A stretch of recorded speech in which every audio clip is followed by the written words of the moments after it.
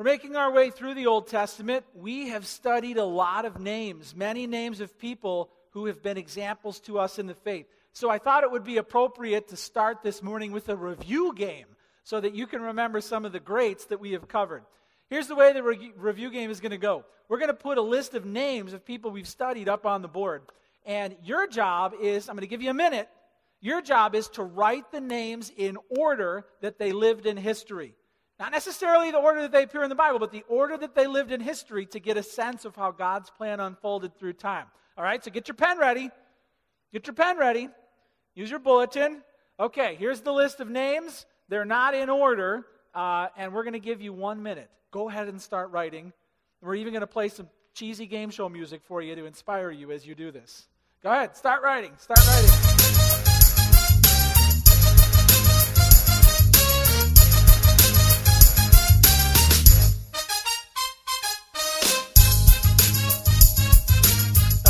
Spelling. Write fast.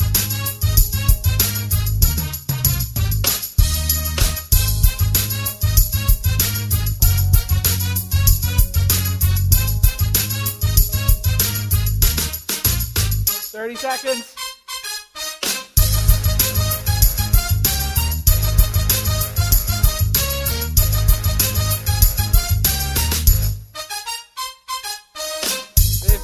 Seconds.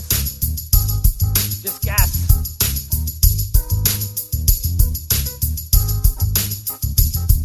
10, 9, 8, 7, 6, 5, 4, 3, 2, 1, and put your pens down.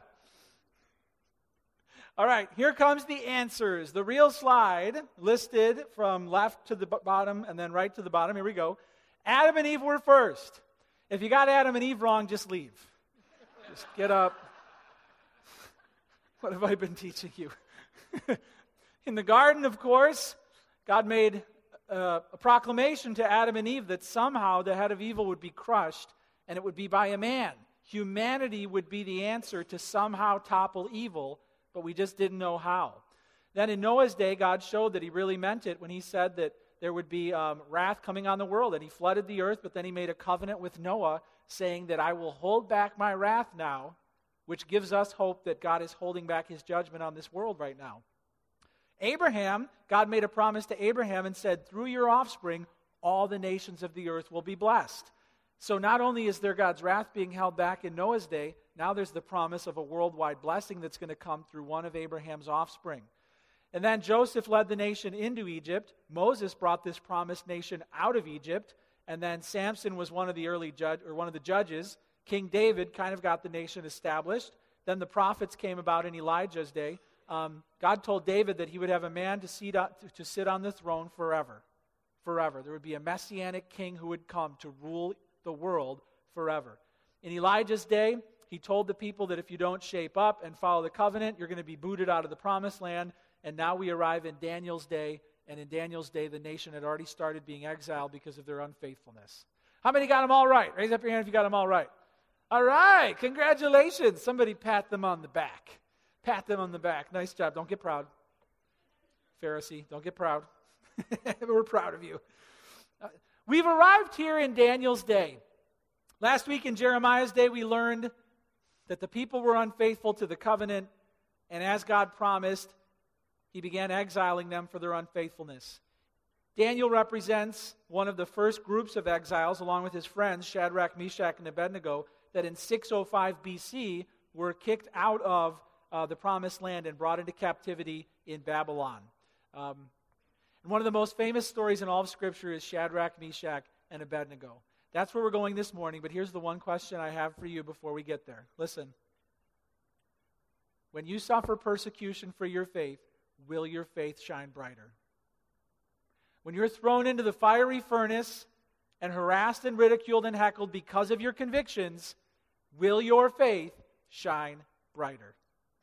Father in heaven, we believe that you have appointed every one of your followers to be your witnesses, to be your ambassadors, to be your delivery plan for the best news in the world.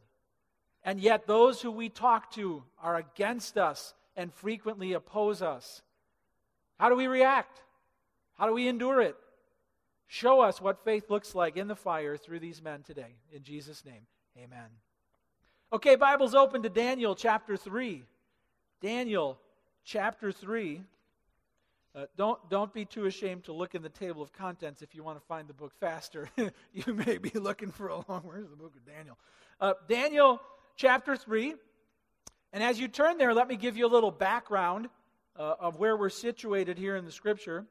Babylon is a city located about 50 miles south of Baghdad in Iraq. It's an amazing city, and it had an impressive king, King Nebuchadnezzar, who was building his kingdom at this time, consolidating a rule over a kingdom that stretched all across the known world. There would be greater kingdoms after it, but this is one of the greatest kingdoms that ever came on the planet. Here's a picture of what an artist thought Babylon may have looked like, the city. It was on the Euphrates River, and look at the massive walls that surrounded the city. It was a fortified city that could not be breached. There could be several chariots up on top of the walls riding at full speed. They could turn around, and it was a fortress, and it was a giant metropolitan area. This is another artist's rendition of what the city may have looked like. It was gorgeous, it was beautiful, and it represented basically the capital of the world at the time. This is where Daniel and his friends arrived. After their land, Jerusalem, Israel, was conquered by Nebuchadnezzar. And they were brought to this land forcefully, and they were hand-selected as the best of the best, as young men, to be assimilated into Babylonian culture.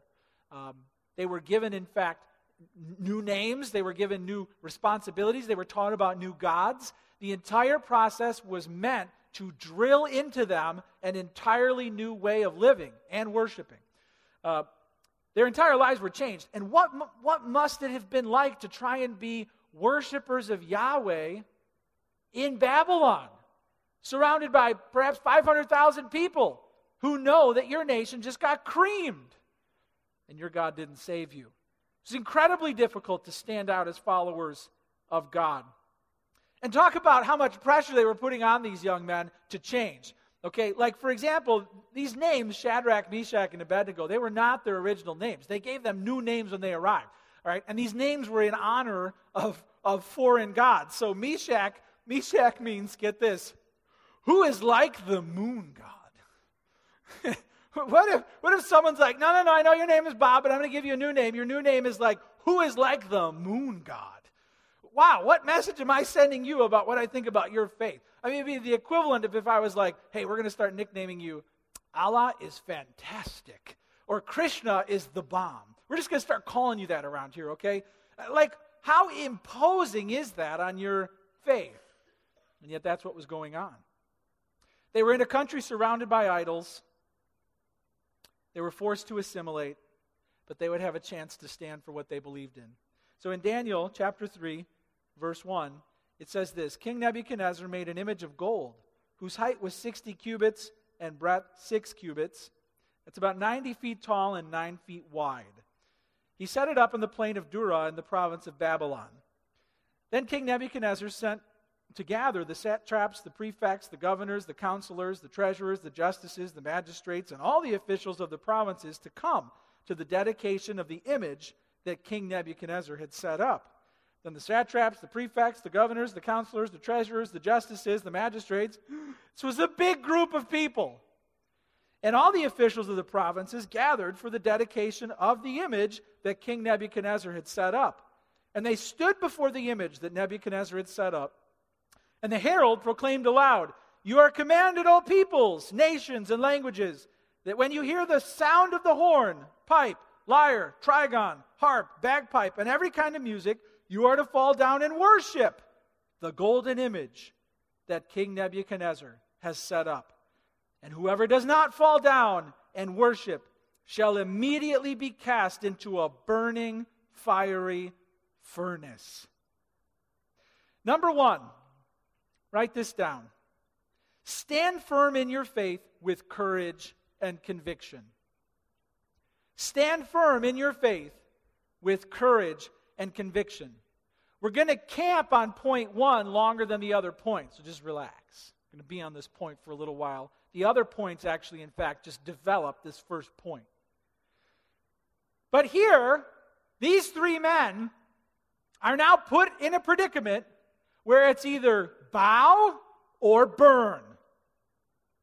Bow down or burn to death right now. They're in a group that was really large. There was a sea of faces here. The satraps were basically like the king's cabinet. The prefects were the generals of the armed forces. The governors were the governors. The advisors were other bureaucrats. The treasurers, well, now you've got like the IRS and the Treasury Department showing up.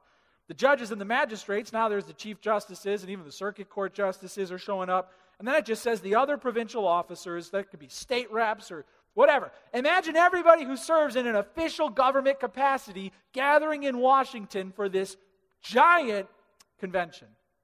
We're talking thousands and thousands and thousands of people. A massive crowd. And it was in this context that they had to stand firm in their faith with courage and with conviction.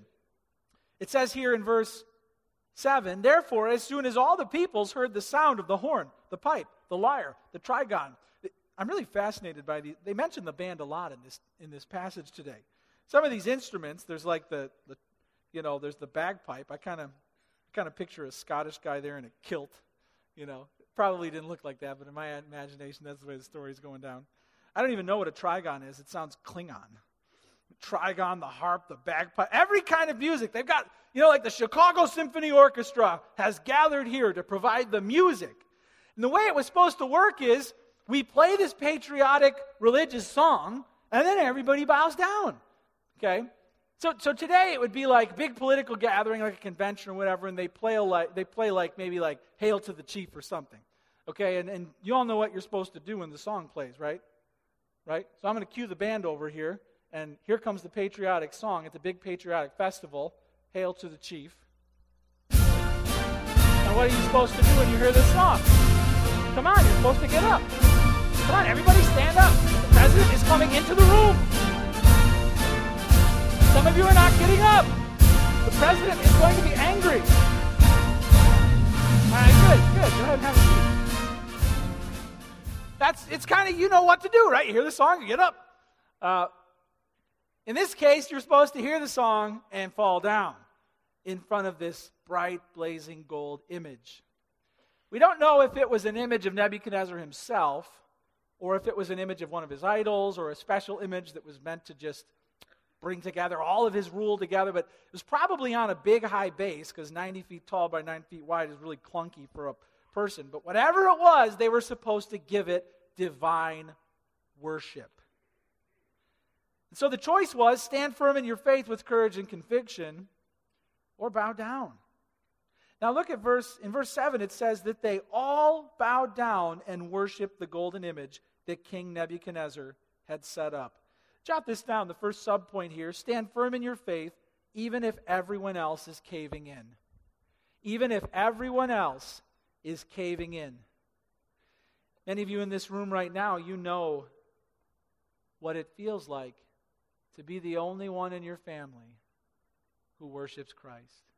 To be the only one in that classroom who believes what you do. To be the only one at your job who holds your convictions. You know that feeling all too well of feeling like the only one. And what a powerful and stunning image to picture every official in the land. This is everyone who is anyone. All on their faces, except 3 guys who were standing up. They were the only ones. Wow. Hey, ask yourself, are you willing to take a stand when you feel like you are the only one? Are you willing to take a stand for what you believe in? Oh, you're likely not going to be thrown in front of a fiery furnace and it's either bow or burn, but you will feel the fire of persecution. You will feel it. It'll happen when a friend says to you, well, all religions basically teach the same thing. Will you take a stand to challenge what she has just said? And then will you endure what you get from that? It'll happen if your boss tells you have to work Sunday mornings. Will you take a stand? Will you say, no, I've got better things, more important things to do? It'll happen when all of your friends are going to see a movie that's filled with sex scenes that you have no business watching as a child of God, and you say, no, I'm not going to go see it. Then you tell them why. Will you take a stand? Will you take a stand when a hot guy asks you out? And Jesus means absolutely nothing to him. Will you tell him that you've already found the most important man in your life and you're looking for number 2 to step up? Will you tell him that? Will you tell him I don't date dead people? And then share the message of new life with him? Are you going to take a stand? Even if everyone else is caving in. Second subpoint, even when you feel tremendous pressure, jot that down. Even when you feel tremendous pressure.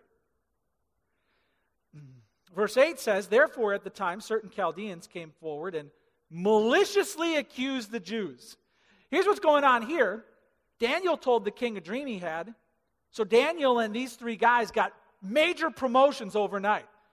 They were subordinates, and then they became in charge of the guys who were kind of the local natives who had worked their way up the ladder all their lives. So now these foreigners had power over them, which what happened in their hearts? They got resentful, and they started watching them and waiting for any chance to tattle.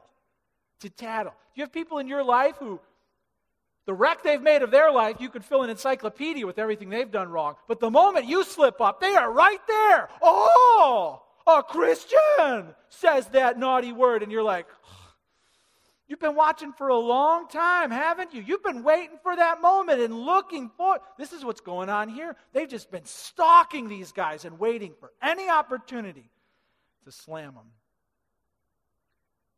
They're put under tremendous pressure. The word maliciously accused is very graphic. It means chewed them up. It literally could be read, they ate the pieces of them. They were eating this opportunity up, and they wanted to devour these men. They maliciously accused the Jews. They declared to King Nebuchadnezzar, O king, live forever. You, O king, have made a decree that every man who hears the sound of the horn, pipe, lyre, trigon, harp, bagpipe, and every kind of music shall fall down and worship the golden image. Whoever does not fall down and worship shall be cast into a burning fiery furnace. And there are certain Jews whom you have appointed over the affairs of the province of Babylon, Shadrach, Meshach, and Abednego. Listen, these men, O king, pay no attention to you. They do not serve your gods or worship the golden image that you have set up. Then Nebuchadnezzar, in furious rage, commanded that Shadrach, Meshach, and Abednego be brought. So they brought these men before the king. Boss ever having a bad day? Red-faced and foaming at the mouth? Has it been because of you? It's a bad day when it's the king who is furious toward you. They now feel tremendous pressure, but listen to what it says. The observations here, it says, King, they pay no attention to you. How many believers nervously nibble their fingernails worrying about what others think of them instead of staring up and worrying what God thinks of them? Around and around in your head you go, what are they going to think? What are they going to say? When your eyes should be straight up and you should be paying no attention to them. It says they give no service to your gods. What's the big deal? Kneeling down, it's a small show of courtesy. It'll keep us out of trouble. It'll make the king happy. Is it really the end of the world? They offer no service to your gods. It also says that they offer no worship to your gods. Hey, have you been caught offering even a small measure of worship to false gods? Telling someone who has a different faith than your own, well, that's good for you. I just have my own thing. What have you done? You've offered some measure of worship to gods that the Bible says are no gods at all. They offer no worship to your gods.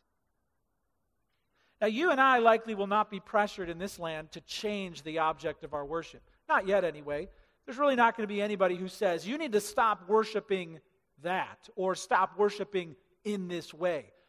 Unlikely that will be where the fire is directed in you, but you will be pressured to change the content of your religious convictions, okay? You will be pressured to change the content of what comes from your religious convictions. Just try saying in the classroom, I believe Jesus is the only way to heaven. Narrow-minded bigot. Just try and say it. Just try and say the Bible has authority over all humanity. Every person who's ever lived in every nation falls under the authority of the Bible. Just try and say that. Says you. Just try and make a moral judgment on something. Like, just try and say, I believe abortion is murder.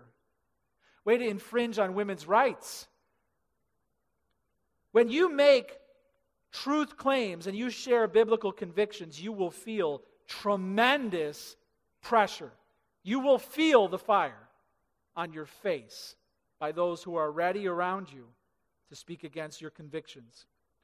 Stand firm in your faith with courage and conviction, even if everyone else is caving in, even when you feel tremendous pressure. Here's the third one, even when it costs you something or everything. Even when it costs you something or everything. Reading on in verse 14, it says, Nebuchadnezzar answered and said to them, Is it true, O Shadrach, Meshach, and Abednego, that you do not serve my gods or worship the golden image that I have set up? Now, if you are ready when you hear the sound of the horn, pipe, lyre, trigon, harp, bagpipe, and everything. He's really psyched about this band. He's like, got the whole band here. I'm going to give you another chance. I'm going to go over and hit the music again. To fall down and worship the image that I've made. Well and good. But if you do not worship, you shall immediately be cast into a burning fiery furnace. This is so dramatic. I picture the king walking over to the band, and then some dude over here opens the fiery furnace.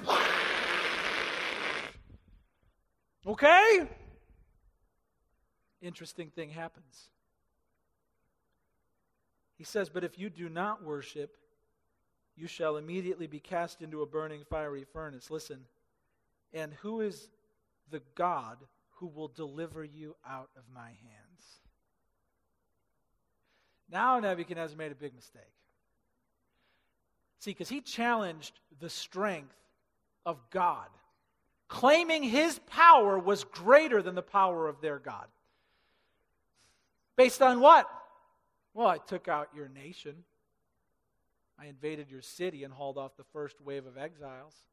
I'm in control of your king. What can your God do to stop me? Such arrogance, such blind pride. Who is the God who will deliver you out of my hands? Verse 16, Shadrach, Meshach, and Abednego answered and said to the king, O Nebuchadnezzar, we have no need to answer you in this matter. If this be so, our God, whom we serve, is able to deliver us from the burning fiery furnace. And he will deliver us out of your hand, O king. But if not, be it known to you, O king, that we will not serve your gods or worship the golden image that you have set up. The king's about to hit the band for one last chance. And in one of the most incredible displays of firm conviction in the entire Scripture, these three men say, No, we don't need another chance. Forget the trial. We're not afraid of you. March us up the hill. Our God will deliver us. And you know what? Even if we're burned to death today, we will still not bow before your gods.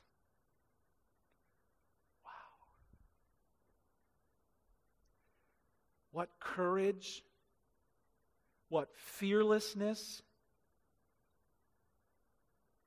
what resolve. Understand that many of your biblical convictions are infuriating to people around you. And they will turn up the heat as hot as possible to try and get you either to be quiet or to change what you believe. I think one example of this is the president of Chick-fil-A, Dan Cathy, made a statement maybe a year or two ago in support of traditional marriage. In fairness, he also made a statement on a radio broadcast about the judgment that will come on the wicked. And if you have the courage to say in any context, humbly but with conviction, that homosexual behavior is morally wrong, you will face the fire. You will face the fire. There are people walking around preloaded with rage, looking for someone to vent upon, who believes what this book says about a moral choice. And I think President of Chick-fil-A, Dan Cathy, just shows that there is this firestorm directed toward anyone who they can find. We've got a picture. There's a Chick-fil-A coming to Chicago Ridge near the mall. And here's the picture that was up as it was under construction. Somebody spray painted in big black letters over the sign, "Go away." Why? Because there's no room in their heart for our religious opinion on the matter. This is religious discrimination. Okay? Now, this is just public defacing of property, but there are other instances where people who get murderously angry take out their aggression on anyone they can find. There's a group known as the Family Research Council in D.C., and they stand in our Capitol representing traditional marriage and bringing these views into our Capitol. Well, last August, a gunman entered their lobby with 100 bullets and a gun, intending to kill everyone in the building. He found their name on a website that just listed people who held a conviction against gay marriage, and he decided that this is the one he's going to pick. He showed up with a gun with 100 bullets and a backpack filled with Chick-fil-A. He was going to murder everyone in the building and then smear Chick-fil-A on their dead faces to make a statement. This is the world we live in. This is the country we live in. Thank God that the security guard saw something, disarmed this man, got shot in the process and survived, and he's now going to jail. I'm not saying that this is the kind of person who you're going to be eye to eye with. I'm saying the feelings he feels, the rage he feels toward your convictions lives in the hearts of many people. And if you make a stand and if you express your opinion, you will feel it. It will cost you something. It could cost you everything. The question is not, will you face the fire? The question is, when you face the fire, will your faith shine brighter? Well, Shadrach, Meshach, and Abednego, they're ready. And so moving on to the second point, and these will come more quickly. Moving on to the second point, jot this down. God is present with you when you suffer for Him. God is present with you when you suffer for Him. Write that down. It says in verse 19, "Then Nebuchadnezzar was filled with fury, and the expression of his face was changed against Shadrach, Meshach, and Abednego. He ordered the furnace heated 7 times more than it was usually heated. And he ordered some of the mighty men of his army to bind Shadrach, Meshach, and Abednego and to cast them into the burning fiery furnace." Sometimes I like to cast these characters in my own mind to get a better idea of how this went down. I decided to pick 2 of the toughest people who I ever saw in my generation. I wanted to pick like WWF tag team wrestlers who made an impression on me as a child. So playing the part of these 2 mighty men, throwing them in the furnace, are the pro wrestlers. These are the Road Warriors, Hawk and Animal. Do you remember them? The Road Warriors. Kind of imagining what it would feel like for them to pick me up and march me up a hill, intending to throw me inside a 2-story, giant, burning furnace. You can pick whoever you want to play the part. They're playing the part in my head. And up they go. Verse 22, "Because the king's order was urgent and the furnace overheated, the flame of the fire killed those men who took up Shadrach, Meshach, and Abednego. These 3 men, Shadrach, Meshach, and Abednego, fell bound into the burning fiery furnace. Then King Nebuchadnezzar was astonished and rose up in haste. He declared to his counselors, 'Did we not cast 3 men bound into the fire?' They answered and said to the king, 'True, O king.' He answered and said, 'But I see 4 men unbound, walking in the midst of the fire, and they're not hurt. And the appearance of the 4th is like a son of the gods.'" This is so cool. What's it like to be picked up and carried by these giant, strong, hulking men and heaved into this fire, and you know they scream. They're like, "Ah!" They land, and the floor is like red, hot, glowing coals. And they're just like, "Oh, wow, let's get away. Wait a minute. We're okay. Hey, look, my hands are free." The only thing that burned was the ropes that tied them up. And they get up, and they're like, "We're alive. And then they realize someone else is in there with them. "Hey, Abednego, there's somebody else here." This is one of the coolest moments in the whole Bible. They're looking at fire all around them, and they're like, this is like, "Hey, check me out. Look, I'm breathing fire." I'm throwing it. I'm walking on coals. It says they were walking around in there. And then they're like, who are you? Scholars have different opinions on who this is, but I think the best case can be made that this is a pre-incarnate form of the Lord Jesus Christ. Imagine that. Up in heaven, Jesus is getting ready to come down, and the angels are like, no, it's not Christmas time yet. And he's like, no, I'm going in. Just for a short time, 3 of my guys are going into the fire, and I'm going in with them. And because this angel of the Lord, because Jesus was standing in their presence, the fire could do no harm to them. How strong is God to protect you when the fire of persecution comes on you? How closely does He stand by you when those who you're trying to reach are ridiculing you? He may feel like He's a million miles away and you may feel like you're alone, but He is right there even when you can't see Him. God is present with you when you suffer for Him. Stand firm in your faith with courage and conviction because God is present with you.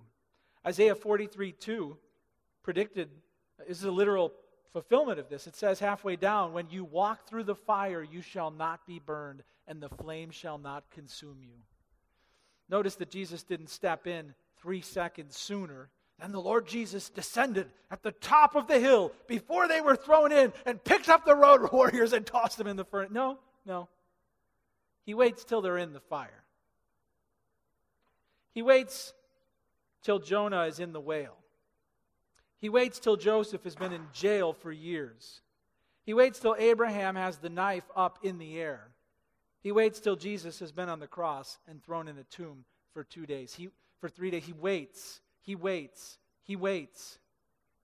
Which is why you're going to have to endure. The persecution that comes into your life, you're going to have to patiently endure, knowing that He is right there with you. Here's number 3. Write this down. God will use you to serve a bigger purpose.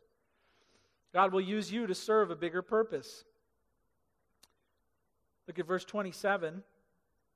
Well, verse 26, it says, Then Nebuchadnezzar came near to the door of the burning fiery furnace. He declared, Shadrach, Meshach, and Abednego, servants of the Most High God. I like that. Come out and come here. I don't know about you, but I'd be like, no, you come in. You put us in here, you come get us out. Then Shadrach, Meshach, and Abednego came out from the fire, and the satraps, the prefects, the governors, all the tattletales, the king's counselors, gathered together, saw that the fire had not any power over their bodies. Hey, you even get a nasty sunburn, and you know what a burn feels like, let alone a first, second, or third degree burn. They should have been charred to a crisp, and it didn't touch their bodies. It said the hair of their heads was not singed. Their cloaks were not harmed. Even their clothes became fireproof because Christ was there. And no smell of fire had come upon them. It was total protection. They didn't even smell as if they had been close to the fire. Nebuchadnezzar answered and said, Listen to this. Blessed be the God of Shadrach, Meshach, and Abednego, who has sent His angel and delivered His servants who trusted in Him and set aside the king's command and yielded up their bodies rather than serve and worship any god except their own God. Man, your most angry oppressor, the person who disagrees with you most, God can save them. God can reach them. God can convince them. Therefore, I make a decree, any people, nation, or language that speaks anything against the God of Shadrach, Meshach, and Abednego shall be torn limb from limb, and their house is laid in ruins, for there is no other God who is able to rescue in this way. You mess with the Israelites who are in exile, I'm making it a decree that you'll be torn apart, and a public official will show up after your funeral and bulldoze your house to the ground.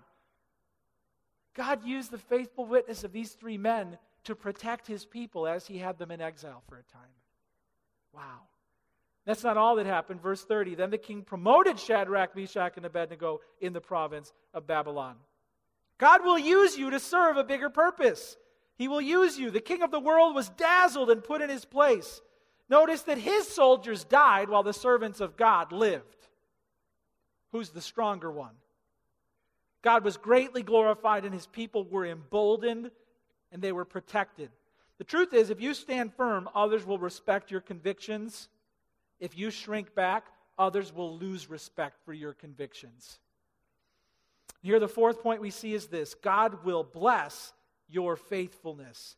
God will bless your faithfulness. They were promoted in this life. They were entered into the Bible in the book of Daniel in the Old Testament. They were mentioned as those who passed through the fire in the hall of faith. God honored these men for their courage. Don't believe the lie that I'm suffering all this for nothing. I'm going through this for nothing. I'm enduring this for nothing. No, God is taking note of everything that you are suffering. You won't regret a minute of it in the next life. God may even see fit to promote you in this life in some way. 1 Peter 4:12-14 says this: Beloved, do not be surprised at the fiery trial when it comes upon you to test you, as though something strange were happening to you. But rejoice insofar as you share Christ's sufferings, that you may also rejoice and be glad when His glory is revealed. If you are insulted for the name of Christ, you are blessed, because the Spirit of glory and of God rests upon you. Finally, Psalm 34:19. I love this verse. Many, not few, many are the afflictions of the righteous, but the Lord delivers him out of them all. Do you know that God promises to stand by you, to see you safely through any persecution? Do you know that the Bible says even death is a rescue? The Apostle Paul said, the Lord will stand by my side, or He'll deliver me safely into His heavenly kingdom. Death is nothing but the doorman welcoming believers into paradise. Even death is a rescue. God promises to see you through every trial. Will you have faith? Will you have courage? Will the fire make your faith shine brighter? I want you to use this moment right now to resolve in your heart that when the time comes, when the chance presents itself, you will share the truth about Christ. You will share your biblical convictions. You will take whatever persecution comes because Jesus is worth it. Let's pray. Father in heaven, I believe that you will use people in this room to reach those who you love, and you will use the trials that come into their life to get the attention of those around them. You will stand with them. Father, my prayer is that you would give them tremendous courage to speak humbly, lovingly, but truthfully and passionately to those who you want to save. Father, we bring the good news. Only the Lord Jesus Christ can deliver. Jesus, only you can see us through the fiery trials of this life.